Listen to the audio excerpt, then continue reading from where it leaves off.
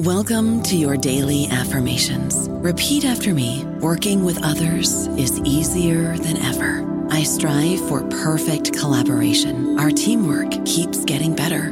Yeah, affirmations are great, but Monday.com can really get you the teamwork you desire. Work together easily and share files, updates, data, and just about anything you want all in one platform. Affirm yes to start, or tap the banner to go to Monday.com. With Lucky Land Slots, you can get lucky just about anywhere. Dearly beloved, we are gathered here today to... Has anyone seen the bride and groom? Sorry, we're here. We were getting lucky in the limo and we lost track of time. No, Lucky Land Casino, with cash prizes that add up quicker than a guest registry.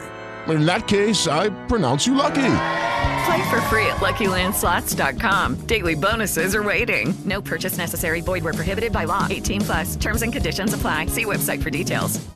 Hello, everybody. This is Marshall Poe. I'm the editor of the New Books Network, and I'd like to tell you that we have a new and improved website. It has two new features that we think you'll love. One of them is a vastly improved search engine, so that when you type in keywords, you'll get a bunch of episodes really quick. The other is the ability to create a listener account. And in that listener account, you can save episodes for later listening. So you can create a kind of listening list. We think these features are neat and we think you'll enjoy them. Please visit the site today.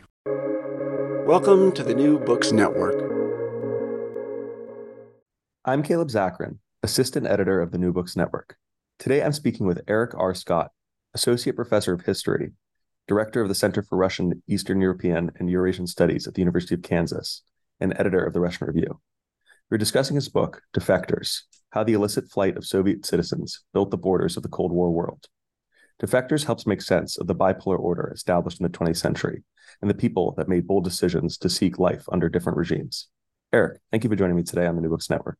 Thanks, Caleb. Good to be here. I'm a regular listener of New Books Network and glad to be on the podcast. Of course, we love having listeners on, so that means that you get a sense of what this is gonna be like. Always good. This was a book, really fascinating book. I've done several books now on borderland topics, and I'm always fascinated by borders because they're just really fascinating sites to investigate. But before jumping into the topic in the book, I was wondering if you could just tell us a little bit about yourself and your background. Sure. Well, I'm at the University of Kansas, as you mentioned. I've been here for a little over 10 years. And before that, I did my PhD at the University of California, Berkeley. This project, this book that we're going to talk about really came out of my first project, which was on the Georgian diaspora inside the Soviet Union. And so in many ways, I'm following these processes of migration that I first looked at inside the Soviet Union, now looking at them across Soviet borders and across global borders. The book really is my effort to bring together a lot of different strands of things that have been interesting to me, really since my graduate school days. The whole subject of borders, as you mentioned, the multi-ethnic nature of the Soviet Union, and the way the Soviet Union fits into global history in the second half of the 20th century. And for this particular book, was there a particular document, archive, moment where you decided that you wanted to write about this? It was actually something of an accident. I was doing research for my first book in Tbilisi, Georgia, in the KGB archives there, which had just gone through a big wave of declassification and opening to researchers. And in the process of looking at Georgian diaspora and its Soviet-wide influence, and looking at illicit trade networks of the diaspora, and looking at some of the pathways traveled by members of the diaspora within the Soviet Union, one of the archivists mentioned that I might be interested in looking at this hijacking case. This hijacking case actually involved two Soviet Lithuanians who were in Georgia, and both of whom, it was a father and son, but the father had been involved in illicit trading before this. And the two of them launched the first successful hijacking of a Soviet airplane. And the more I read of this criminal case file on the pair, the more interested I got, and the more it really confounded my ideas about Cold War mobility. So this was a case in which these two people presented themselves as defectors to a global audience, but were basically stuck in limbo in Turkey for almost a decade, because in the process of hijacking, there was the stewardess, the flight attendant on the airplane was killed, and they were basically caught in this limbo where no one really wanted to accept them as refugees, but no one wanted to let them go back to the Soviet Union to face trial. And they began this worldwide odyssey that took them from a displaced persons camp in Turkey to a sit-in protest at the U.S. Embassy in Ankara, to this global itinerary of trying to find asylum in the Vatican City, and then in Venezuela, and ultimately in the United States. And there's a whole subsequent story. I ended up interviewing the son. There's a whole after story to their odyssey that I talk about in my book. I don't want to give away too many details here, but this case really showed to me how global this story of defection was, and how in many ways different it was than what I expected. I grew up in the 80s, and so I had heard about defection. This was a theme in a lot of movies at the time, from the very serious portrayal in White Nights that starred real life defector Mikhail Baryshnikov, to a more lighthearted portrayal in Moscow on the Hudson with Robin Williams defecting to a department store. And I knew these stories. I knew they were there. I knew that this was really important, the way the Cold War world was framed as a contest between captivity and freedom. But it was really getting into the details of this KGB case that I really came to see that there was an interesting story to be told here, not just about perceptions of this bipolar world, but also about the ways in which it was navigated by people like these hijackers, and also the ways in which this whole idea of defection, which I think is really linked to the criminalization of exit, how this played out in a global scale, and how the U.S. in particular played a really important role in encouraging exit, encouraging escape, but then not always knowing what to do with those who actually managed to flee. So, what would you say is a sort of a definition of defector? Putting a defector as someone who qualifies as one, as opposed to just simply being a migrant or a refugee. Yeah, so these terms are really important, and they're also highly disputed. But I do spend a deal of time talking about this and actually looking at the whole history of the term defection, which if you chart it out, this term really proliferates widely in the Cold War period, beginning in the late 40s, and then dramatically drops at the end of the Cold War. And now it's really only used to talk about people perhaps fleeing North Korea or other holdover states that do limit exit. So I really think of defectors as people who flee, and people who flee in cases where their exit is criminalized, and people whose flight is viewed through an ideological lens as an ideological choice. Now, all the people I look at could also be thought of as refugees, and I argue that this whole concept of defection really underpins the refugee regime that emerges in the Cold War, that really emphasizes this notion of political choice, and is really also not equipped to handle the free movement of people. A lot of the discussions that I look at around both the refugee regime and defection in particular talk about the fact that this was really set up to encourage exit, knowing that there would not be a mass influx of people. And so there's a lot of different things here, and there's a lot of disputes over who then is a defector if it hinges on this ideological choice. Many migrants will claim to be defectors and will represent themselves this way. They will emphasize a political choice.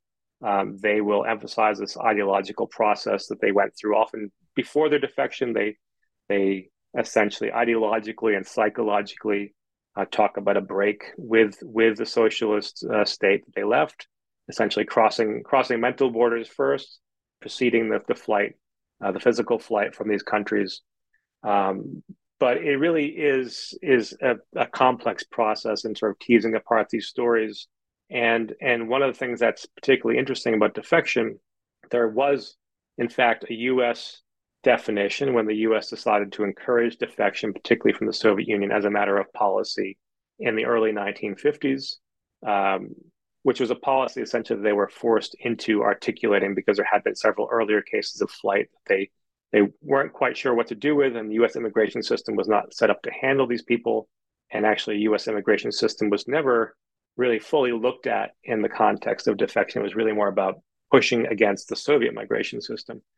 But there was a definition. It was actually classified, and in fact, some details of this are still classified. But it was about these particular refugees or migrants from socialist states who could be used for two purposes.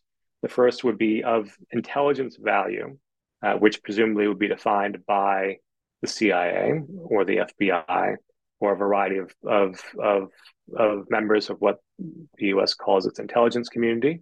But the second part was about psychological exploitation. So how could the stories of defectors be used to advance Cold War aims? And it was in the second category that migrants who the U.S. would not have wanted as defectors were essentially able to write themselves into the defector program by casting their escape in a particularly dramatic fashion. And this happened again and again and again and again. The hijackers are perhaps an extreme case of this, but there were a number of people, I look at my book, people who would jump ship when Soviet ships were docked in foreign harbors or leapt from Soviet diplomatic missions that showed up at the U.S.'s doorstep or showed up inside U.S. borders and really were able to get the protections of the defector program, even though the U.S. was not able to select them. The U.S. ideally wanted to select who they were going to bring, screen them ahead of time, and then bring them into the U.S., or in most cases, keep them outside the U.S., but keep them within the U.S. orbit. But in many cases, defectors really were able to force their hand and try to navigate this through to reach the U.S. And or other countries outside the Soviet Union. And was there a comparable term or comparable notion of defection in the Soviet Union? Obviously, this the definition that you say would have been a U.S. English terminology. Was there a Russian word as well? There's a Russian word, and this word actually exists in a number of other languages. So "перебежчик" would be the closest Russian translation about someone who runs across a border. And this you can find in a number of other languages. I sketch out a brief etymology of these terms in my introduction. And this term also too links physical flight with ideological choice. The other term that the Soviet Union often used was "невозвращенец" or non-returner, which is a very interesting way of looking at this from a Soviet perspective, in the sense that these were people who had traveled abroad. These were often people who had been cleared for travel abroad and then fled while abroad and had not yet returned. And so this is really showing the Soviet perspective of trying to control the mobility of its citizens globally and trying to essentially channel or constrain their movement. And one of the things that really emerges from the book is that defection is really happening at the intersection of two global mobility regimes that are set up after World War II, with the U.S. and the Soviet Union both essentially acting as global empires, reaching beyond their borders to control and channel and guide and manage these global flows of people. And so the U.S. side is really about selective encouragement of departure and routing people through third countries and supporting international asylum system to hopefully keep most of the people outside the U.S. Because there are constant concerns inside the U.S. with being overwhelmed with a large number of defectors. And then the Soviet system, which is very much engaging these global flows, and this is really fitting in with a lot of recent work that's been done about the Soviet Union's engagement with globalization, but at the same time really trying to set the terms of globalization so that it retains control of the mobility of its citizens. And one of the things that really comes through in the book is that while defection really does establish the idea of a captive East versus a free West, and does so, I think, in enduring ways. The Soviet system of managing, restraining mobility is actually really compatible with global capitalism and with globalization more generally. You begin the book with a story of Viktor Oreshkov, and this is a fascinating story because he's a person that went back and forth. But I was wondering if you could just share a little bit about who he was, just to add a face to what one of these defectors might have been like, and just why him? Why did his story stick out to you as so interesting? I think one of the things that really struck me about Oreshkov was how ordinary a person he was in many ways. I think many people have an idea of defectors being ballet dancers or KGB officers or these high-ranking officials, and there were indeed many cases like this. But I think Oreshkov's case is interesting because here is a really, by all accounts, a rather ordinary young man. He is a Soviet sailor in his 20s. Soviet sailors were one of the groups that could travel abroad they were still screened, but because the Soviet state needed people to staff its ships, particularly as it really expanded in global shipping in the 1950s when the story begins, they really, sailing on Soviet merchant ships was a way that lower class Soviets could hope to travel abroad. And ships were rather controlled spaces, right? In some ways, they would travel on pre-planned itineraries. The captain had a good deal of latitude over what happened on the ship. There were political officers often on the ship watching people, but this was still the seas, and there was all kinds of unscripted things that came up, as well as large groups of people from different backgrounds who were now on these ships, having opportunities they never would have before. And so Oreshkov was returning back to the Soviet Union after visiting several socialist states with this merchant vessel and sailing through the Bosporus Straits that divide Istanbul, and jumps from the ship and swims to shore without any identity documents, without anyone really sure about who he is. And soon is portrayed as this ideological defector who swam to freedom. This is a real trope. These defectors swim to freedom, they leap to freedom, they fly to freedom, and so he's Viktor Oreshkov swims to freedom, and sort of seems then to conform with our idea of defection. Although again, it's a little different because this is someone who is a total unknown to American intelligence or to the American public, but becomes this person who's grabbing headlines because of this swim to freedom. However, he does, as you mentioned, then seek to return to the Soviet Union almost a decade or more later, and makes it actually back to the Soviet Union after a dramatic journey. Is actually goes through a lengthy interrogation process and faces all sorts of penalties for fleeing, but manages to reintegrate into Soviet society, and then seeks to flee again. Shows up at the U.S. Embassy and seeks to go back to the U.S. And what's really interesting then about this longer term story of Oreshkov is this is not a one-way movement, but a back and forth movement. But this is someone who's trying to do something that people usually do with relative ease today. Although right now with Russia, it's having launched a full-scale invasion of Ukraine, and there being various travel barriers, it's harder to imagine. But people do move back and forth between these countries with relative ease. And his certain, so you have this back and forth movement, this not just a one-way movement, but a circular movement.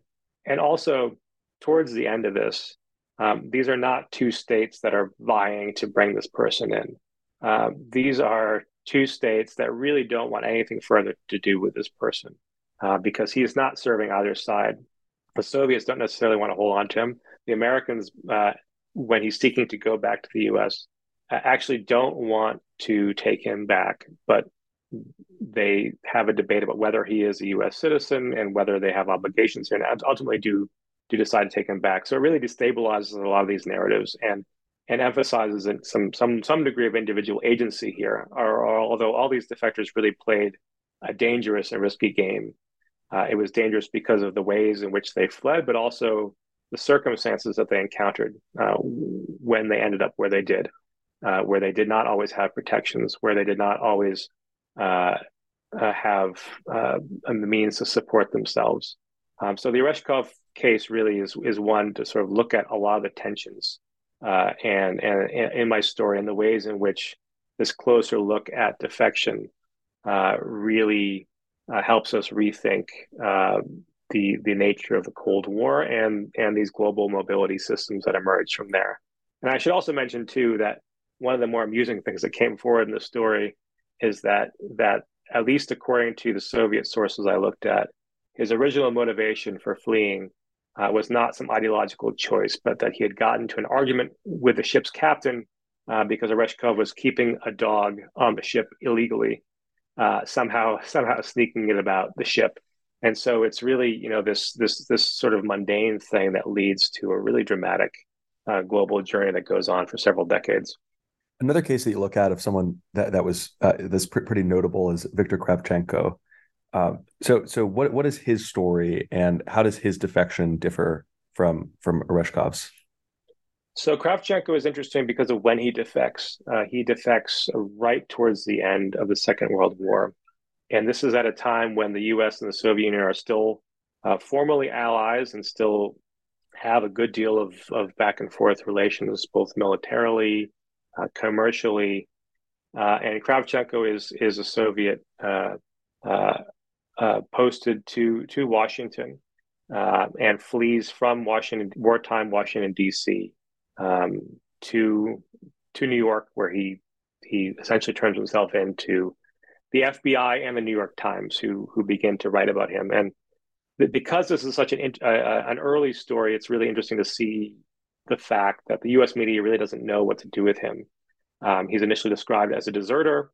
The Soviets also describe him as a deserter, and then begin to refashion some elements of his tale into a more coherent story of defection, where he's fleeing in the middle of the night from Washington's Union Station to New York, and he talks about fleeing.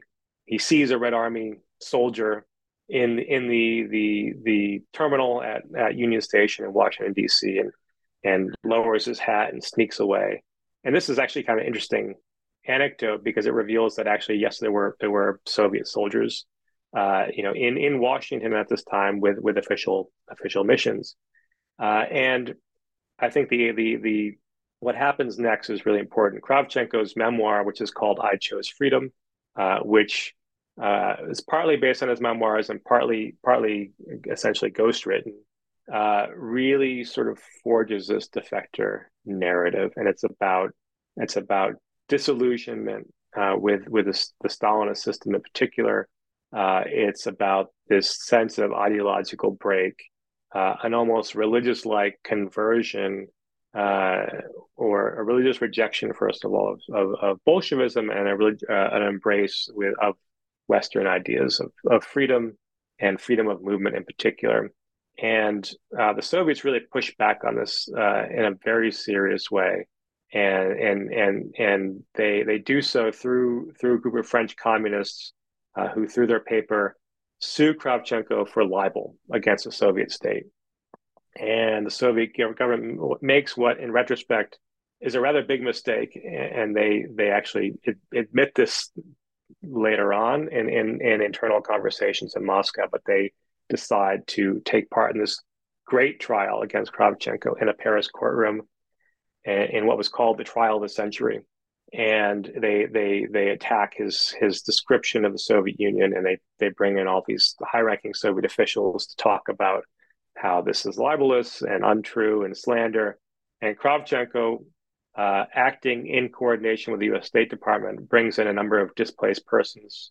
So Soviets who had fled the Nazi invasion, ended up in Europe, were a very large population, but brings them in essentially as key witnesses to talk about the Soviet Union. And so he essentially helps forge the narrative of defection and also elevates these Soviet migrants into the position of truth tellers about what the Soviet Union was like, about what life in the Soviet Union was like. And this is, this takes place not just in a courtroom.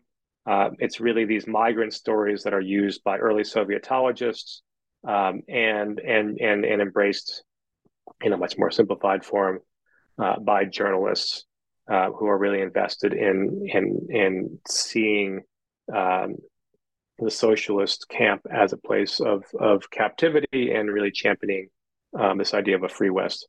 Now, these are pre-existing ideas.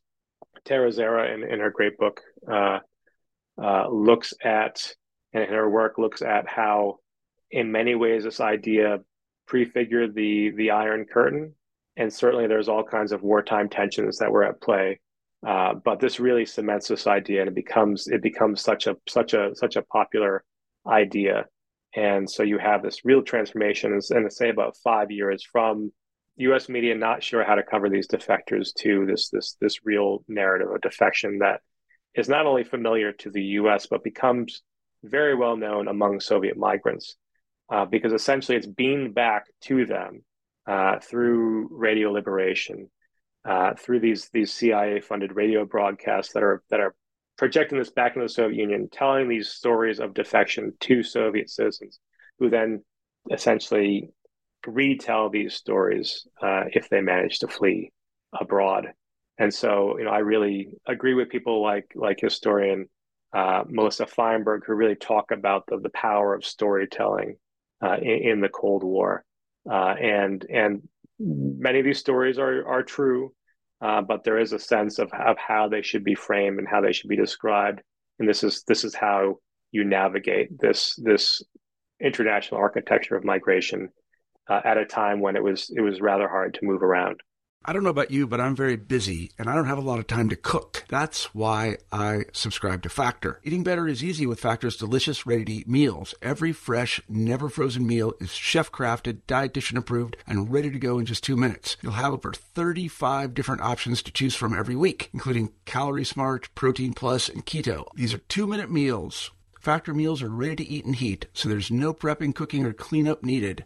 They're flexible for your schedule. Get as much or as little as you need by choosing your meals every week. Factor's the perfect solution if you're looking for fast, premium options with no cooking required. Sign up and save. We've done the math, and this is important. Factor is less expensive than takeout, and every meal is dietitian approved to be nutritious and delicious. Head to factormeals.com/NBN50 and use code NBN50 to get 50% off. That's code NBN50 at factormeals.com/NBN50 to get 50% off. What were the Soviet borderlands like? How heavily were they policed? And, what level of difficulty was defection compared to, let's say, defection from North Korea today? Well, the Soviet Union's borders obviously were enormous in length. The world's largest land borders. Then you have maritime borders. You have all kinds of areas that are very lightly guarded. For example, the border with Finland, which was relatively, was long and in the far north and very hard to guard. But the Soviet Union also relied on several networks of control, right, to keep people in. So they had physical borders. They had agreements with other socialist states to coordinate migration policy. And then they had agreements with capitalist states like Finland, which had to return people who fled to Finland. And this was part of the so-called Finlandization, right? This control of mobility. But there were sections of the border where there was extremely tight efforts at control. And the one I really focus on is the one where most defections occurred in the Cold War, at least in terms of a land border, which is along the Soviet-Turkish border, because Turkey was a NATO member, and migrants who made it there had good chances of not being returned, although they sometimes were.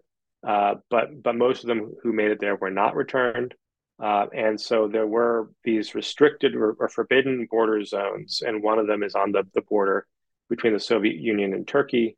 In Georgia, And this is a particularly interesting case of essentially a whole area, several kilometers wide, where only local residents and border guards really were supposed to be. And so there were watchtowers, there were fences, there were guard dogs, there were document checks. There was all kinds of different ways of screening people.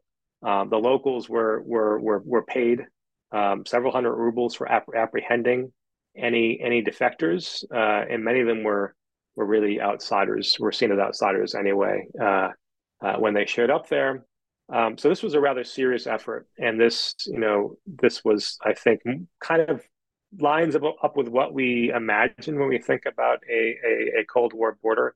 But what's interesting is that well, there's several things that are interesting about this. One is that people still made it through this area.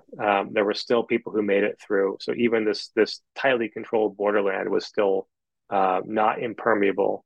But also that this coincided with the port city of Batumi, just a few miles to the north, which was a bustling international trade center. And so it wasn't just about these enforced closures; it was also about regulating openings.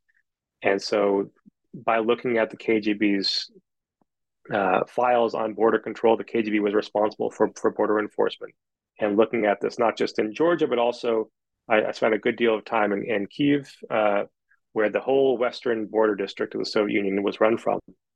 There was a lot going on to keep the Soviet Union open to international trade, international visitors, international ships, while maintaining control on the exit of Soviet citizens. And this was done in Batumi, which again is by this closed borderland, very close, but relatively open, through a lot of systems of surveillance. So there were informant networks, there were KGB officers there. There were a good deal of efforts to patrol clubs, bars, restaurants, hotels, to get all these reports on who's saying what, and in particular, starting from the late 50s and onward, to undertake what they described as prophylactic policing.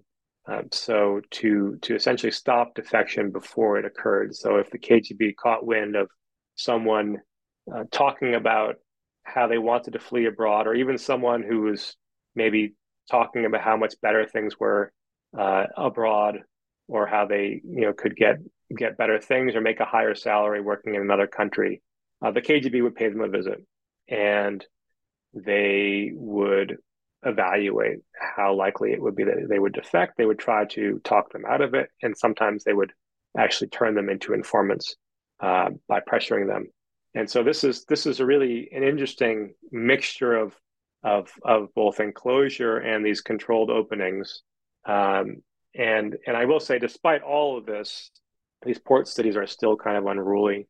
There's still a lot of stuff going on in these stories. A lot of unscripted encounters are happening, but they are generally, these systems were generally effective at keeping people in. There's only really, compared to the millions of people involved in moving through these port cities, there's only a handful of people who managed to flee.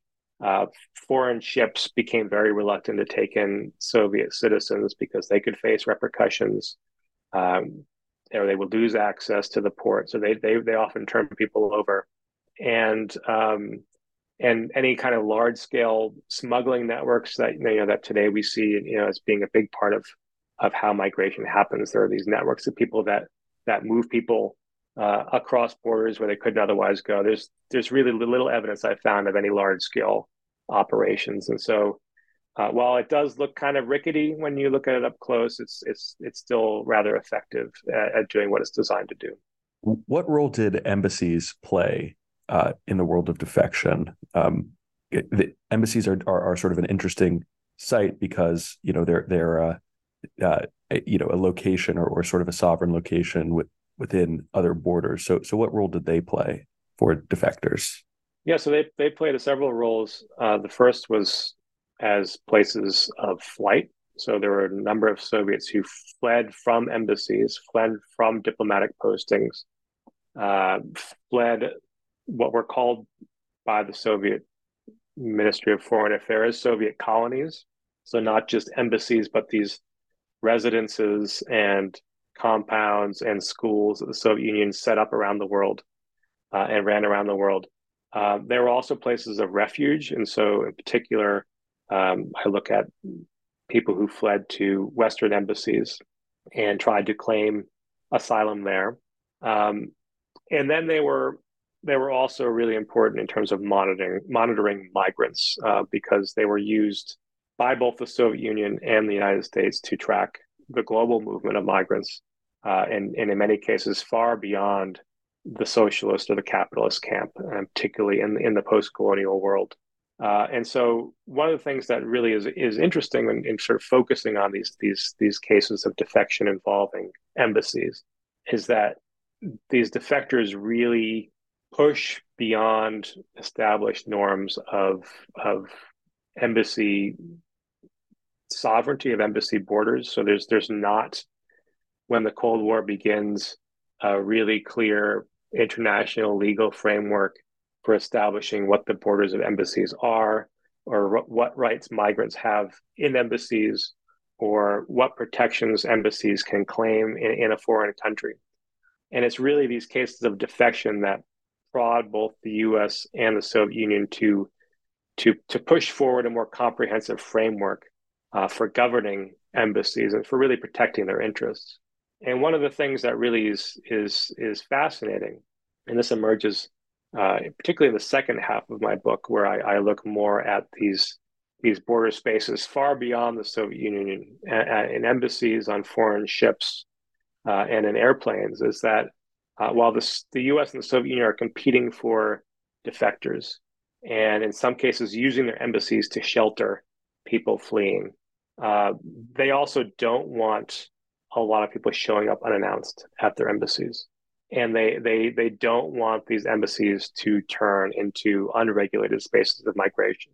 And so even as they're using their embassies to shelter particular migrants, they ultimately end up cooperating and working together to really draw embassy borders in a way that suits their interests and does not suit the interests of migrants. And so I talk about this essentially as a tacit form of collusion between the superpowers, who really decide, in the face of fears about unrestrained migration, and particularly because this is unfolding against the backdrop of decolonization, in the context of the proliferation of all sorts of new embassies around the world, and new pressures of global migration emerging in the 1950s and 1960s. They really work together in some pretty open ways to forge an international legal framework that really suits their interests, and also prevents embassies from becoming a significant place of widespread refuge seeking. And so in particular, when they're meeting at first through the International Law Commission of the United Nations, which has both US and Soviet counterparts, and then in the prelude to the Vienna Convention of 1961, which is still the enduring framework regulating embassies worldwide, they really hash out and iron out between the two of them a framework that really suits their interests, and ultimately suits the interests of established states. And so this framework essentially pushes back against many states, including those in Latin America, that want to see diplomatic asylum as a recognized right. It really protects the inviolability of embassies in many cases, and in particular, it really carves out some exceptions for established states to kind of make their own rules in settings. So rather than having an even playing field where these diplomatic rules would really be spelled out, there's all kinds of carve-outs for the U.S. prerogatives, Soviet prerogatives, and also the prerogatives of some established states, particularly waning European empires that really want to shore up their embassies against what they see as a potential for widespread migration from the post-colonial world. And so you have East and West essentially teaming up uh, against the global South, and ultimately co-opting of a number of post-colonial states who also don't want to see their migrants fleeing abroad. And so this is a really interesting thing. This was something that was totally unexpected when I began researching this book. I assumed that competition would really be the enduring theme, competition for migrants as the enduring theme of the book. And what I see around embassies and a number of other cases I look at is really this collusion to really build this international infrastructure of migration that in many ways suits Soviet needs and allows for globalization, but with Soviet and American prerogatives given priority. When we look at today and just the legacy of the Soviet Union, and of the world that was in part built to, encourage defectors or prevent defectors, are there any, today legacies that you think are pretty prominent, or things that listeners can sort of take away? Well, I think defection, although it really vanished as a dominant way of thinking about migration after the Cold War, is still really essential in the ways that our international refugee system is set up. So it's its logic underpins this international refugee system. You have a world today in which people are largely free to leave. There's very few cases of exit restrictions out there today. I mean, there are some cases we could look at, and some cases that are concerning, but by and large, people are far freer to leave today than they were in the Cold War. But the flip side of this is that they have far fewer places to go. So the refugee system was really set up to manage small numbers of people, primarily targeting the socialist world. It's now that framework, which was really forged in 1951 with the Refugee Convention, is now managing a global refugee population that is moving around for a number of different reasons. And those reasons are not always explicitly ideological and political, or not ideological and political in the way that people expect them to be. And I should say that this is not something new. Many of the defectors I looked at had very mixed motivations, but our system today is really not set up to deal with people displaced by economic devastation, people fleeing environmental catastrophe. And this is a legacy really of a Cold War system that was prioritizing certain types of migrants. And so what you really see with the end of the Cold War is not just the freedom to travel more broadly, or to leave one's country, but really a huge rise in statelessness as people leave but don't really have a clear place to go. And so I think this is really where we see the broader consequences of this system. And I'll also say too that I think we're still living with this particular system of globalization that emerged in the Cold War. And I think for a long time, we saw the Berlin Wall come down. We saw new opportunities for travel, and we really thought that globalization was about the opening of borders. But it's become, I think, increasingly clear that the globalization that we live with today is about regulated openings. And so many things can travel extremely freely: capital, ideas, certain forms of culture. But people are largely restrained in certain ways. And the way people move about this world is really variegated. I mean, there's lots of different experiences people have depending on what passport they have, and where they're going and where they're coming from. And this is really baked into the system of globalization that was forged in the Cold War, and whose architects were not only the United States, but also the Soviet Union. And the system really relies on this system of international law that was forged through these disputes over borders that defectors really brought to the world's attention. Yeah, that's a really fascinating conclusion. And I think also very, interesting perspective that you've taken just to what globalization is and how it operates today. Is there any other, work that you're interested in seeing be done on this topic of defectors, or other works out there that you think, people might consider exploring? I think there's so much more to be done to understand migrants. One thing that really, I continually encountered in doing this research was how hard it was to get at migrant voices. And I really, was pretty dogged in trying to follow them wherever I could. So, I went to over 20 different archives in 5 different countries. I tried to follow defectors as much as I could across state borders and across archives. I also worked a lot with emigre collections, with less formal archives. I did interviews. I read all the memoirs, and I still, at the end of the day, found that it was really hard to know who these people were and what motivated them. And I think in some ways, the defectors who were successful were those who managed to navigate this and then essentially go on and have a private life away from archival scrutiny.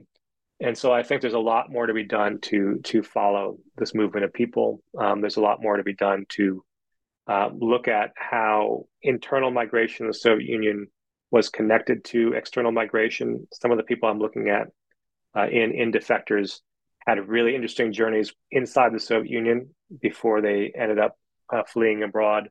And I think there's a lot more that needs to be done to connect Russian and Soviet history to global history more generally. And so I'm really excited to see some of the new work that's coming out.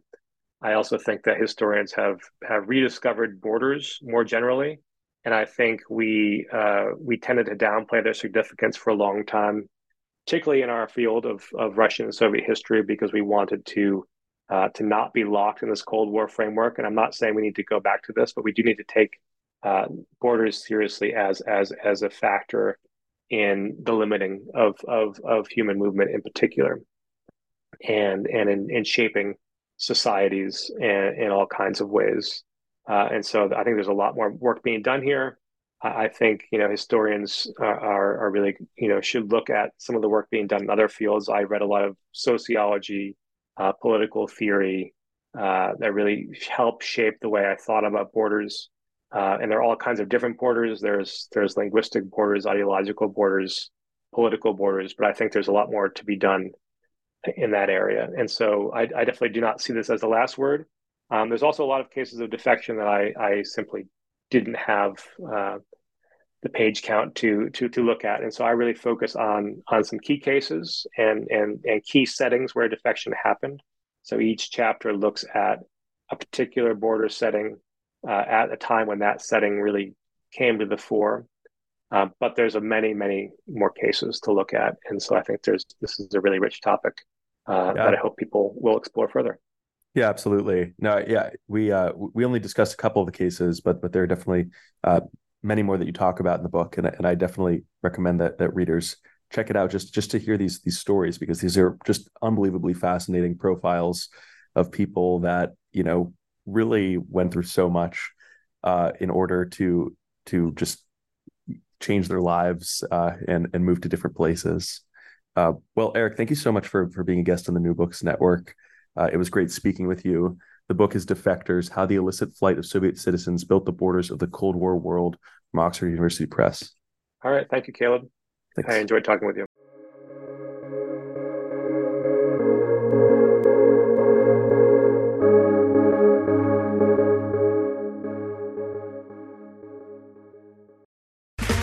Okay, round 2. Name something that's not boring. A laundry? Ooh, a book club. Computer solitaire, huh? Ah, sorry, we were looking for Chumba Casino. That's right, ChumbaCasino.com has over 100 casino-style games. Join today and play for free for your chance to redeem some serious prizes. ChumbaCasino.com. No purchase necessary. Void where prohibited by law. 18+. Terms and conditions apply. See website for details.